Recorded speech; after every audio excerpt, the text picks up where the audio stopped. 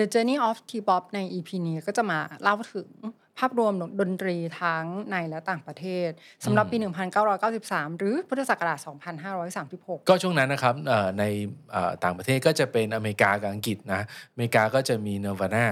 ก็มีอัลบั้มที่ 3 ที่ชื่อชุดว่า In Utero แล้วก็ MTV Unpluggedแล้วก็ทางฝั่งอังกฤษก็จะเป็น British Invasion ส่วน Billboard Chart สำหรับปีนั้นเนี่ยเพลงที่ฮิตที่สุดเลยแล้วก็คือน่าจะจำกันได้ว่าฟังกันตลอดก็คือ I Will Always Love You ของ Whitney Houston ประกอบหนังเรื่อง Bodyguard ส่วนเมืองไทยก็จะมีอัลบั้มรุ้งกินน้ำของอัศนีวสันต์อัลบั้ม Z-MYX Volume 10 ของสมเกียรติ มีอัลบั้ม 108,900 ของเจเจตรินด้วยมีหินเหล็กไฟทุ่งก็มีอัลบั้มเหมือนกันมีหินเหล็กไฟอีกวงนึงที่น่าสนใจในวันนี้ The Journey of T-Pop จะมาเล่าเรื่องราวที่เกิดขึ้นในปีนี้ให้ฟังกันค่ะครับผมเล่วรเชษฐ์ไพศาลมาศครับจิมมี่เจิมสิริเรืองสุภพรค่ะ This is Katsandimak Podcast and you are listening to The Journey of T-Pop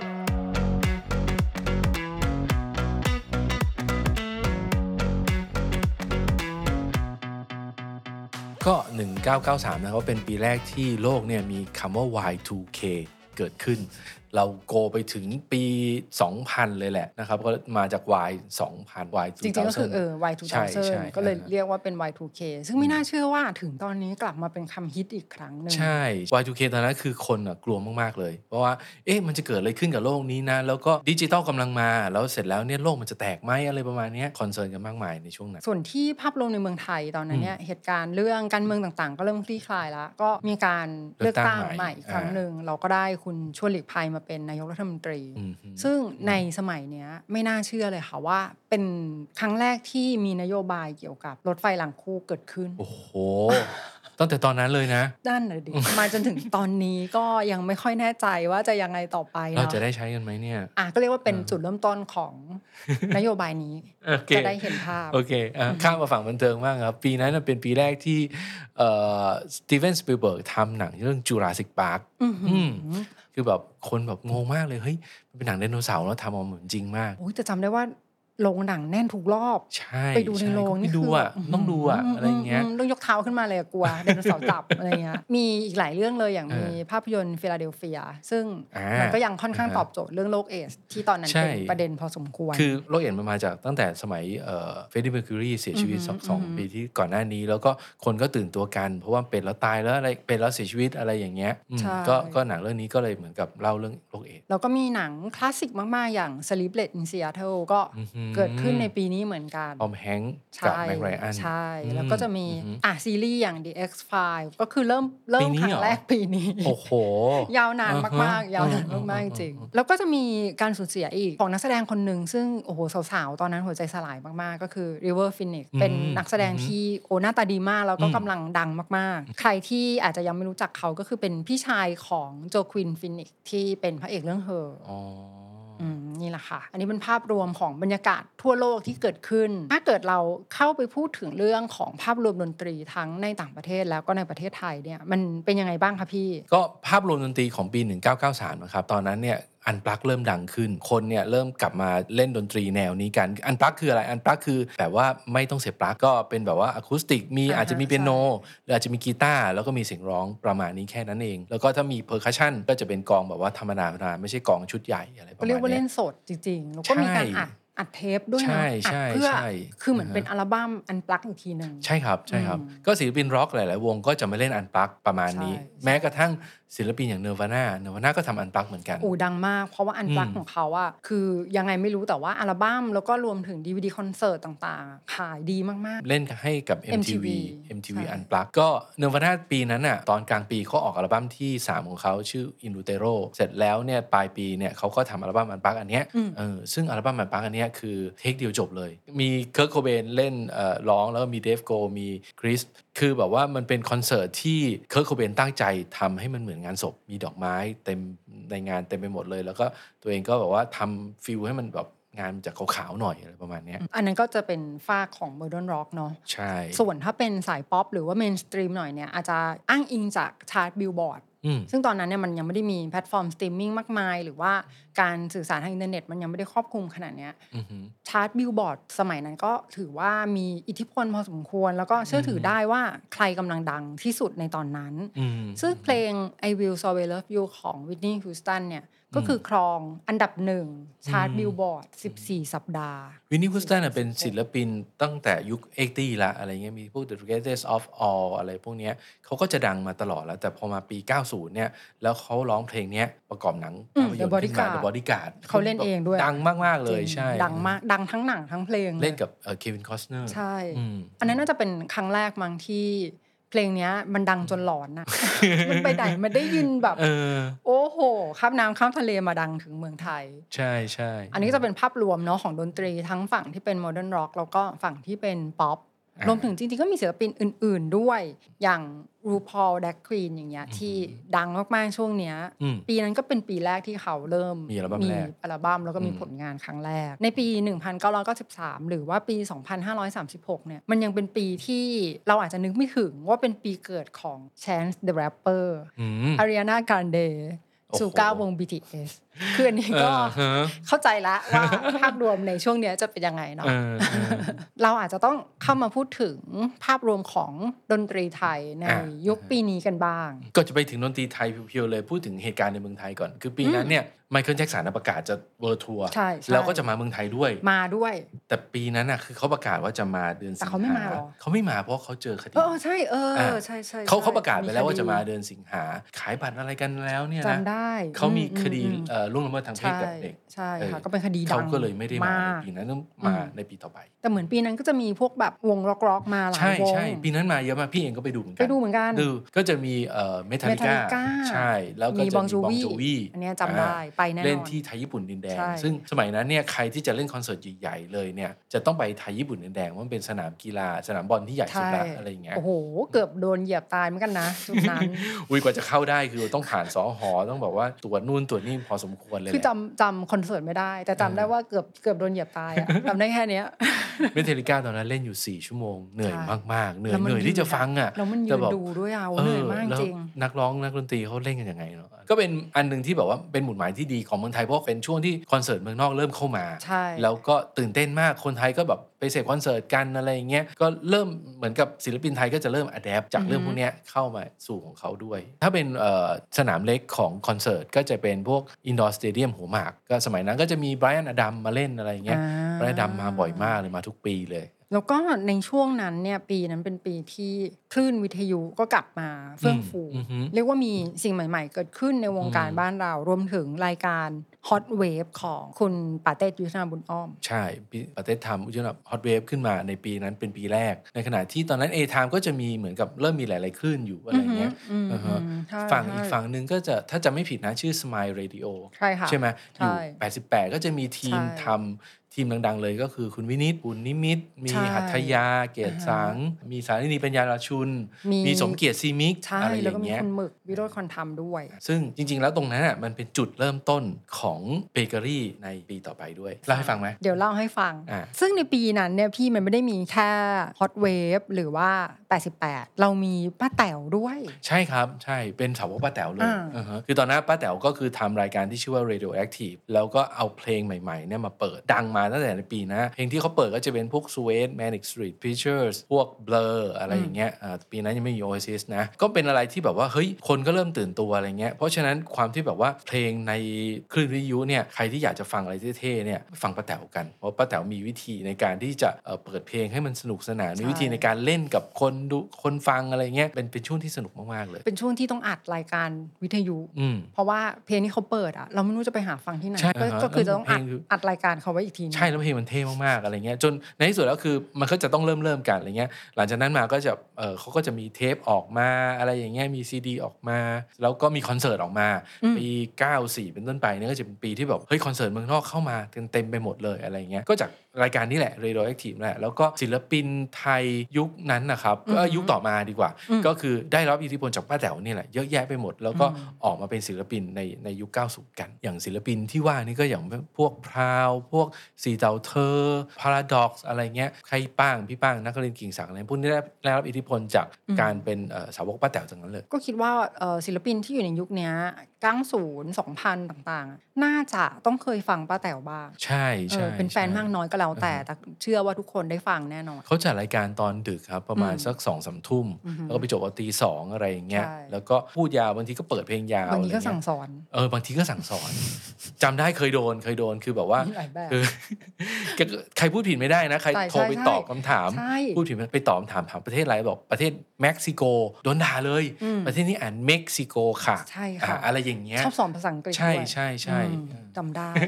แต่เป็นรายการที่คือเราได้ความรู้นะแล้วเราก็สนุกกับมันด้วยอะไรอย่างเงี้ยตอนที่ฟังครั้งแรกจำได้ว่าก็คือหมุนไปเรื่อยๆอ่ะเมื่อก่อนเป็นวิทยุเป็นหมุนอยู่เนาะแล้วก็แบบเฮ้ยคนนี้ใครทำไมแบบเขาบอกปกติตอนนั้นดีเจทุกคนอ่ะมันจะมีแพทเทิร์นการเล่าการพูดอ่ะก็จะมีความพี่อ้อยพี่ชอตหรืออะไรแบบเนี้ยตอนนั้นพี่ชอตก็ดังมากใช่พี่ชอตสายทิพย์มนตรีกุลอยุธยาค่ะแล้วก็พอหมุนมาเจออันเนี้ยก็จะแบบเฮ้ยเพลงอะไรเนี่ยพอเราฟังจบแล้วก็โอ้โหตายแล้วดีเจคนนี้ทำไมดุดันเหลือเกินดุมากแล้วเขาก็แบบว่าเปิดแต่เพลงใหม่ๆแล้วก็จะใช้คำว่ายัดเยียดหรือว่าล้างสมองก็ได้นะคนส่วนใหญ่ยอมโดนล้างสมองเพราะสิ่งที่แกนำเสนอเนี่ยมันคือสิ่งที่ดีมากๆแล้วมันคือมันนำพาโลกไปอีกแบบนึงเลยคือแบบไทยอยู่จะล้าสมัยไม่ได้นะโลกเขาไปขนาดนี้แล้วนะอะไรอย่างเงี้ยก็ยุคประมาณปี93เนาะก็จะเป็นยุคที่แบบว่าแกรมมี่ RS หรือว่าคีตาอะไรเงี้ยเขาก็จะมีศิลปินที่เป็นดาราเอามาร้องเพลงเยอะแยะเลยครับในขณะเดียวกันก็ศิลปินเก่าๆอย่างพี่เบิร์ดอย่างอัศนีอย่างใครเนี่ยก็ยังทำเพลงผลงานต่อเนื่องอยู่อย่างปีนั้นก็จะเป็นปีที่อัศนีวสันต์ก็จะมีอัลบั้มลุ้งกินน้ำออกมาใช่ไหมแล้วก็มีอย่างถ้าศิลปินใหม่ๆก็จะเป็นขจรศักดิ์รัตนพิสัยเขาเล่นหนังเรื่องพริกขี้หนูหมูแดงดังมากเสร็จแล้วก็เอาแกรมมี่ก็เอามาออกอัลบั้มก็มีเพลงที่แบบว่าคือกวนๆหน่อยอะไรอย่างเงี้ยก็ตรงคาแรคเตอร์ดูแบดบอยต่างๆแล้วก็จะมีมาชาก็ออกอัลบั้มใช่มาชาก็ออกอัลบั้มเหมือนกันเพราะตอนนั้นมาชาก็เป็นนักแสดงที่ดังมากแต่พอมาร้องเพลงก็โหทำได้ดีน่าประทับใจแล้วก็มีคุณแอมสาวรักษ์ก็ออกอัลบั้มด้วยแอมสาวรักษ์นี่คือจริงๆเขาดังแล้วเนาะเขามาจากวงสาวเมื่อก่อนเป็นรักมิตรใช่ดวงดาวอะไรเงี้ยแอมมาเป็นนักเขียนเพลงก่อนอยู่กับแกรมมี่เขียนเพลงมาหลายเพลงอยู่เหมือนกันจนมาชุดปีนี้ก็มีอัลบั้มแรกก็คือบันทึกของดอกไม้เหล็กก็อัลบั้มของตัวเองขึ้นมาซึ่งก็น่าจะเป็นเขาเรียกว่าการเชฟอัพตัวตนอีกแบบนึงเนาะว่าก็คือทุกวันนี้เขาก็ยังมีภาพลักษณ์ของการเป็นดอกไม้เหล็กหรือว่าผู้หญิงแกร่งอยู่เลยใช่ซึ่งไม่น่าเชื่อว่าในปี1993เนี่ยหรือ2536อ่ะมันเป็นปีที่แกรมมี่อายุครบ10 ปีใช่เวลาผ่านไปอย่างรวดเร็วจริงๆพอ10 ปีปั๊บเนี่ยเขามีงานที่เรียกได้ว่าเป็นงานฉลองก็เขาตั้งชื่ออัลบั้มว่างานซนคนดนตรีก็เอาศิลปินของแกรมมี่นี่แหละทั้งเบิร์ดทั้งเจทั้งตินาทั้งอะไรอย่างเงี้ยเอามาทำเพลงแล้วก็ทำเพลงที่มันแบบขยับไปอีกเลเวลนึงคือจริงๆอัลบั้มซนคนดนตรีเนี่ยฟังยากเหมือนกันนะเขาจะเปลี่ยนแนวของตัวเองเลยเป็นเรกเก้บ้างเป็นแจ๊สบ้างเป็นอะแคปเปล่าบ้างอะไรเงี้ยเป็นงานที่แบบเฮ้ยแสดงความเหนือชั้นในด้านดนตรีจริงอัลบั้มหนึ่งใช่ครับแต่ก็เป็นอัลบั้มที่ประสบความสำเร็จนะเพราะว่าตอนนั้นแกรมมี่ก็ต้องถือว่าดังมากๆออกอัลบั้มอะไรมาก็คือขายได้หมดใช่ครับใช่คือกระทั่งโซนคนดนตรีเนี้ยเราก็เชื่อว่าทุกคนในตอนนั้นก็ซื้อถึงมันจะฟังยากแต่ก็ฟังได้นะไม่ได้ก็ต้องเป็นเจ้าของแหละอะไรเงี้ยแล้วก็มีออกหนังสือเล่มนึงที่เป็น10 ปีแกรมมี่แล้วก็มีคอร์ดเพลงทุกเพลงในนั้นอยู่เล่มหนามากตอนนี้ใครมีนี่น่าจะแพงนะมีอยู่นะชอบเอามานั่งเล่นกีตาร์ได้อะไรได้เลยเพราะใส่คอร์ดไว้ทุกเพลงเลยแล้วก็จะมีรายละเอียดทุกเพลงเลยนะใครร้องคนแต่งเนื้อร้องทำนองคือใครอะไรเงี้ยเขียนไว้หมดเลยดีลืมไปแล้วอะน่าจะอยู่ไหนแล้วก็ไม่รู้อันนั้นคือฝั่งแกรมมี่เนาะส่วนถ้าข้ามมา RS เนี่ยก็ไม่วงผู้ชายเพียบใช่คือเหมือนเป็นช่วงที่ RS เนี่ยมันเน้นโฟกัสวงผู้ชายศิลปินผู้ชายแล้วอะเข้าใจว่านะเพราะว่าบอยสเกาต์มีทัศน์นันตะกดหุ้งมีเต๋าสมชายมีพวกแบบพี่เจี๊ยบพิสุทธิ์มีต่อของต่างๆไอ้ช่วงนั้นจะเป็น2 type ก็คือ type ที่เป็นร็อกแล้วก็ type ที่เป็นเนี่ยแบบเด็กป๊อปร็อกหรือว่าเด็กที่เกิดใหม่มีเป็นแดนซ์ด้วยอะไรอย่างเงี้ยประมาณนั้น ร็อกหนักๆเลยก็จะมีหินเหล็กไฟพี่โป่งปฐมพงษ์เขาเหมือนกับออกมาจากวงดีโอรานโปรเจกต์ก็มาทำวงหินเหล็กไฟซึ่งอัลบั้มแรกของหินเหล็กไฟคือดีมากๆมีเจี๊ยบพิสุทธิ์ใช่ไหมใช่พิสุทธิ์แล้วก็มีไฮร็อกออกมาอะไรอย่างเงี้ย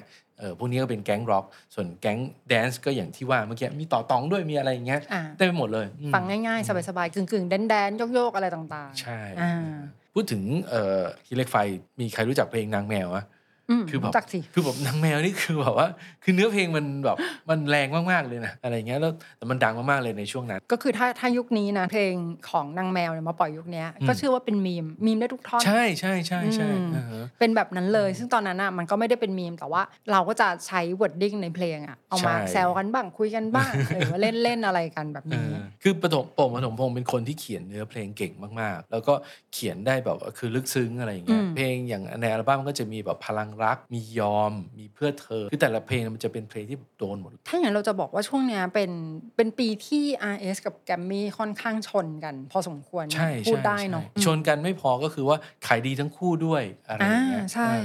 ก็เรียกได้ว่าคือแบบดังอ่ะคือแต่ว่าเป็นเมนสตรีมเลยเนาะแต่มันจะมีบรรยากาศแบบนี้เปล่าว่าค่อนข้างมีการแบ่งภาคตามพื้นที่นิดนึงอย่างแกรมมี่อาจจะกินพื้นที่คนเมืองกรุงเทพแล้วก็ปริมณฑลใช่ไหมใช่ RS ก็จะเป็นต่างจังหวัดนิดนึงก็จะมีฟิลนั้นอยู่นะคืออย่างที่เคยเล่าในเอพิโซดที่แล้วว่าจริงๆแล้วเนี่ยมันจะมีการดูถูกของแนวเพลงเหมือนกันบางทีนะคือคนที่ฟัง RS ก็จะไม่ฟังแกรมมี่คนที่ฟังแกรมมี่ก็จะไม่ฟัง RS คนที่ฟังทั้งแกรมมี่และ RS ก็จะไม่ฟังนิติทัศน์อะไรอย่างเงี้ยก็จะเป็นแบบว่าคือแต่ละคนก็จะมีหรืออาจจะแบบคนที่ฟังเพลงไทยหมายถึงคนที่ฟังเพลงฝรั่งก็จะไม่ฟังเพลงไทยเลยคนที่ฟังเพลงญี่ปุ่นก็จะไม่ฟังทั้ง2เพลงเลยอะไรอย่างเงี้ยคือแบบมันจะออกมาของใครของมันพอสมควรก็อันนี้ก็จะเป็นไปได้แล้วก็อาจจะเป็นปัจจัยที่มันทำให้การแบ่งค่ายค่อนข้างแข็งแกร่งทั้ง RS ทั้งแกรมมี่เพราะยุคนั้นน่ะถ้าใครยังจำกันได้ก็คือโอกาสที่มันจะไปปรากฏอยู่อีกฝากนึงอ่ะโอ้โหมันไม่ได้เลยนะผิดผีอะไรแบบนั้นเลยอ่ะใช่แต่ก็มีศิลปินคนนึงนะที่หลังจากนั้นประมาณสัก 2-3 ปีอ่ะย้ายจาก RS มาอยู่แกรมมี่แล้วฮือฮากันมากคือแบบมาได้ยังไงอะไรอย่างเงี้ยแต่หลังจากนั้นเนี่ยเพียบไม่ตื่นเต้นแล้วรู้ไหมคือใครคนนั้นเสือธนพลอินทริใช่พี่เสือธนพลใช่ค่ะแล้วก็จะมีค่ายเล็กๆที่ตอนนั้นก็เรียกได้ว่าก็ดังอ่ะอย่างคีตาอย่างเงี้ยก็จะจับที่เป็นเหมือนกับดารามาร้องเพลงแล้วก็เรียกได้ว่าดังต่อเนื่องอยู่นิทัศน์ที่เมื่อกี้พูดถึงไปอย่างมีค่ายใหม่ๆที่แตกมาจากคีตาทีก็คือค่ายมูเซอร์ก็จะเป็นอะไรที่เรียกได้ว่าทำอะไรที่เป็นแบบว่าฉีกแนวไปนิดนึงทำแนวใหม่ไม่ค่อยเหมือนใครอย่างก่อนหน้านี้ก็จะมีทีโบนเป็นเรเก้มีTKO มีมาม่าบลูส์ทำเพลงบลูส์แล้วก็มีศิลปินคนหนึ่งที่ทำเพลงมิกซ์เรียกได้ว่าเอาเพลงทั่วไปนี่แหละเอามามิกซ์ใหม่ให้มันมีความรู้สึกว่ามันแปลกยิ่งขึ้นอะไรเงี้ยซึ่งคนนั้นก็คือคุณสมเกียรติอริยชัยพานิชเขาทำเขาเรียกตัวเองว่า Z-MYX แล้วเขาก็ทำอัลบั้มปี 2535 แล้วพอมาปีเนี้ย 2536 เนี่ยเขาทำอัลบั้มที่ 2 ที่ชื่อ Volume 10 แล้วอัลบั้มเนี้ยเป็นอะไรที่ฮือฮามากๆเพราะว่ามันมีเพลงดังอยู่เพลงหนึ่งชื่อว่าลมหายใจเพลงลมหายใจเนี่ยเป็นเพลงที่แต่งโดยบอยโกศิยพงษ์แล้วก็ร้องโดยบอสโมเดิร์นด็อกซึ่งมันก็เลยเป็นเพลงที่แบบคือดังไม่รู้จะดังยังไงแล้วก็สามารถทำให้พวกเขาเนี่ยสร้างอาณาจักรเบเกอรี่ขึ้นมาได้ในปีต่อไปสำหรับ Z-MYX เนี่ยหรือที่เราจะติดปากว่าเป็นพี่สมเกียรติ Z-MYX สำหรับคนหรือว่าน้องๆเจนเนี้ยอาจจะแบบยังไม่ค่อยเก็ตเท่าไหร่พี่เล่นต้องเล่านิดนึงว่าเริ่มต้นเนี่ยมันไปมายังไงแล้วก็ทำไมเขาถึงมาออกวอลลุ่ม10คือพี่ซิมิก็เขาเป็นดีเจอยู่สมัยเรดิโอ88เสร็จแล้วเนี่ยเขาก็ทำเพลงที่เป็นมิกซ์คือสมัยก่อนต้องย้อนกลับไป80เนี่ยฝรั่งเนี่ยจะมีเพลงรีมิกซ์เยอะก็คือเอาเพลงปกตินี่แหละมาใส่จังหวะตึกตักเป็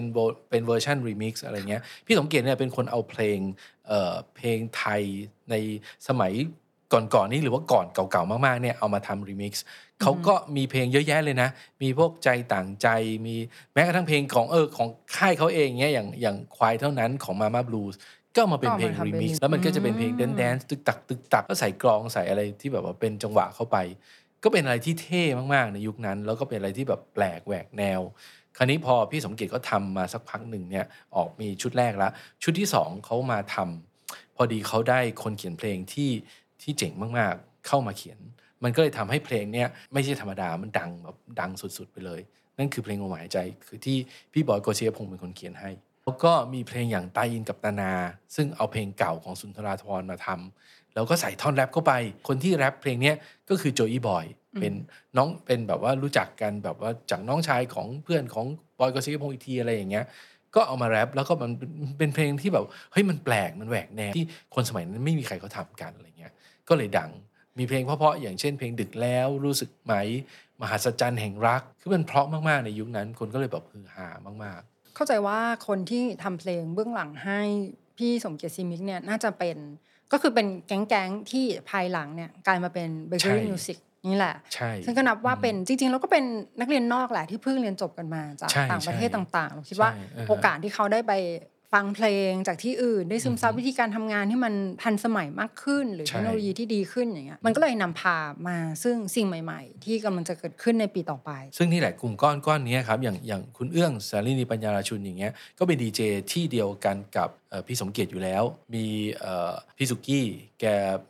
เอาวง TKO มาโปรโมทให้กับทางคลื่นวิทยุก็รู้จักพี่เอื้องแล้วก็รู้จักกันมาทำเพลงด้วยกันมาอะไรด้วยกันทั้งหมดก็เลยรวมกันเป็น4คนไปตั้งค่ายเบเกอรี่มิวสิกในปีถัดมาพี่คิดว่าอัลบั้มวอลลุ่ม 10 เนี่ยของพี่สมเกียรติซีมิกเนี่ยทำไมมันถึงได้เป็นไฮไลท์มากๆของปีนี้คือเพราะว่ามันมีความ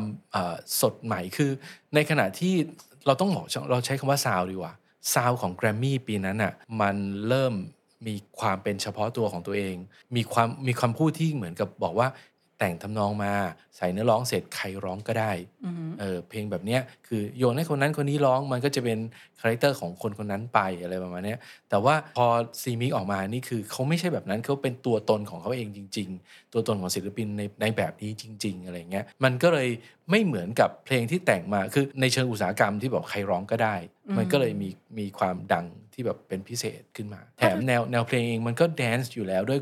คือช่วงนั้นเป็นช่วงที่คนฮิตเพลงแดนซ์อยู่แล้วอะไรเงี้ยซีมิกก็ออกมาเป็นเพลงแดนซ์มันก็ตอบโจทย์ซึ่งเท่าที่เข้าใจไม่ผิดก็คือว่าพี่ซีมิกเนี่ยไม่ได้ร้องเพลงเองใช่ก็คือจะมีสมเกียรติไม่ได้ร้องเลยมีเลือกเขาเรียกว่าคัดเลือกนักดนตรีกับนักร้องที่มันเหมาะกับเพลงนั้นนะมาเป็นคนถ่ายทอดบทเพลงได้เองหรืออย่างต้นชานัทที่ร้องตั้ง 2-3 เพลงมหัศจรรย์แห่งรักอะไรเงี้ยก็เป็นคนที่เสียงดีมากๆในที่สุดเขาได้ออกเทปด้วยนะก็ประมาณนั้นคือเขาก็มีวิธีที่จะเลือกนักร้องที่จะเลือกใครเข้ามาร้องแล้วก็จะมีศิลปินอย่างรัตเกล้าอมดิษฐ์แล้วก็เขาเป็นนักร้องนำของ CU Band ของที่จุฬามาก็มาร้องให้กับซีมิกตั้งหลายชุดเหมือนกันแล้วก็เสียงรัตเกล้าก็ดีมากๆซึ่งตอนหลังเนี่ยรัตเกล้าก็มาร้องให้กับบอย กฤษยพงษ์ด้วยแล้วก็มีอัลบั้มของตัวเองในนามของเบเกอรี่มิวสิกเหมือนกันโดยสรุปในปี1993มันก็เป็นปีที่แบบว่าคือทั้ง Grammy ทั้ง RS อ่ะทำเพลงออกมาที่แบบว่าเป็นเชิงอุตสาหกรรมแนวเพลงมันจะค่อนข้างซ้ำกันมันก็จะเป็นอะไรที่คนก็รู้สึกว่าเริ่มอิ่มตัวกับเพลงประมาณนี้เหมือนกันเพราะฉะนั้นการมาของซีมิกหรือว่าเพลงลมหายใจหรือว่าอะไรพวกนี้มันก็เลยทำให้คนเนี่ยรู้สึกตื่นเต้นแล้วก็รู้สึกว่ามันคือซาวด์ใหม่เกิดขึ้นโดยสรุปแล้วสำหรับปี 1993 หรือ 2536 เนี่ยมันเป็นปีที่วงการดนตรีไทยเริ่มจะนิ่งๆเนาะเพราะทั้ง RS แล้วก็ Grammy เนี่ยอย่าง Grammy เองก็ดำเนินธุรกิจมา10 ปีจากอัลบั้มโซนคนดนตรีอย่างที่ว่ามันก็เริ่มเกิดระบบการทำงานที่เป็นเชิงอุตสาหกรรมเกิดขึ้นก็จะมีการแต่งเพลงมีการทำซาวด์หรือว่ารูปแบบของการจัดการศิลปินอะไรต่างๆมันเริ่มเข้าที่ข้างทางมีความเป็นอุตสาหกรรมอย่างที่ว่าพอมันเริ่มเป็นแพทเทิร์นที่ค่อนข้างซ้ำๆกันไปมาเรื่อยๆแบบนี้มันก็เริ่มมีซาวด์ที่ซ้ำไปซ้ำมารวมถึงวิธีการทำเพลงที่ทำมาแล้วใครก็ได้มาเป็นคนร้องแบบเนี้ยความตื่นเต้นมันก็จะอยู่ที่ศิลปินที่มาร้องซึ่งช่วงนั้นก็มีการดึงเอาทั้งดาราแล้วก็คนดังแล้วก็คนดังๆอะไรอย่างเงี้ยมาร้องเพลงศิลปินความหวือหวามันก็จะเกิดขึ้นกับตัวศิลปินนั้นๆมากกว่าใช่บางคนก็ไปต่อได้บางคนก็เหมือนกับก็แค่ชุดเดียวจบมาแล้วก็วันฮิตวันเดอร์หายไปซึ่งอันนี้เป็นทั้งแกรมมี่แล้วก็ RS เหมือนกัน RS ก็เป็นเหมือนกันใช่เพียงแต่ว่าแนวทางหรือว่าตัวศิลปินก็อาจจะแตกต่างกันไปในแต่ละค่ายทีนี้ปุ๊บเนี่ยการมาถึงของอัลบั้มวอลลุ่ม 10 ของพี่สมเกียรติอริชัยพานิชเนี่ยมันเลยเป็นความใหม่ที่ทำให้กระแสแบบใหม่ทั้งซาวด์ใหม่ทั้งฟีลศิลปินอะไรที่มันซ้ำๆๆๆอยู่ก็เริ่มแบบเฮ้ยมันมี มีอะไรที่แบบน่าสนใจขึ้นมาแล้วก็ทีมนี้ทั้งทีมเนี่ยในที่สุดแล้วเนี่ยก็ไปต่อในปี1994แล้วก็ตั้งค่ายเบเกอรี่ขึ้นมาแล้วก็ทำให้แบบว่าเฮ้ยนี่คือวงการเพลงที่แบบว่าพลิกอีกโฉมหน้านึงของเพลงไทยขึ้นมาเลยซึ่งทั้งหมดนั้นต้องรับฟังกันในเอพิโซดถัดไปครับและนี่ก็คือรายการ The Journey of T-Pop ค่ะซึ่งจะมาเล่าถึงเรื่องราวเกร็ดเล็กเกร็ดน้อยในวงการบันเทิงก่อนที่จะเดินทางมาถึงเพลงป๊อปที่เราได้ฟังในทุกวันนี้ใช่ครับ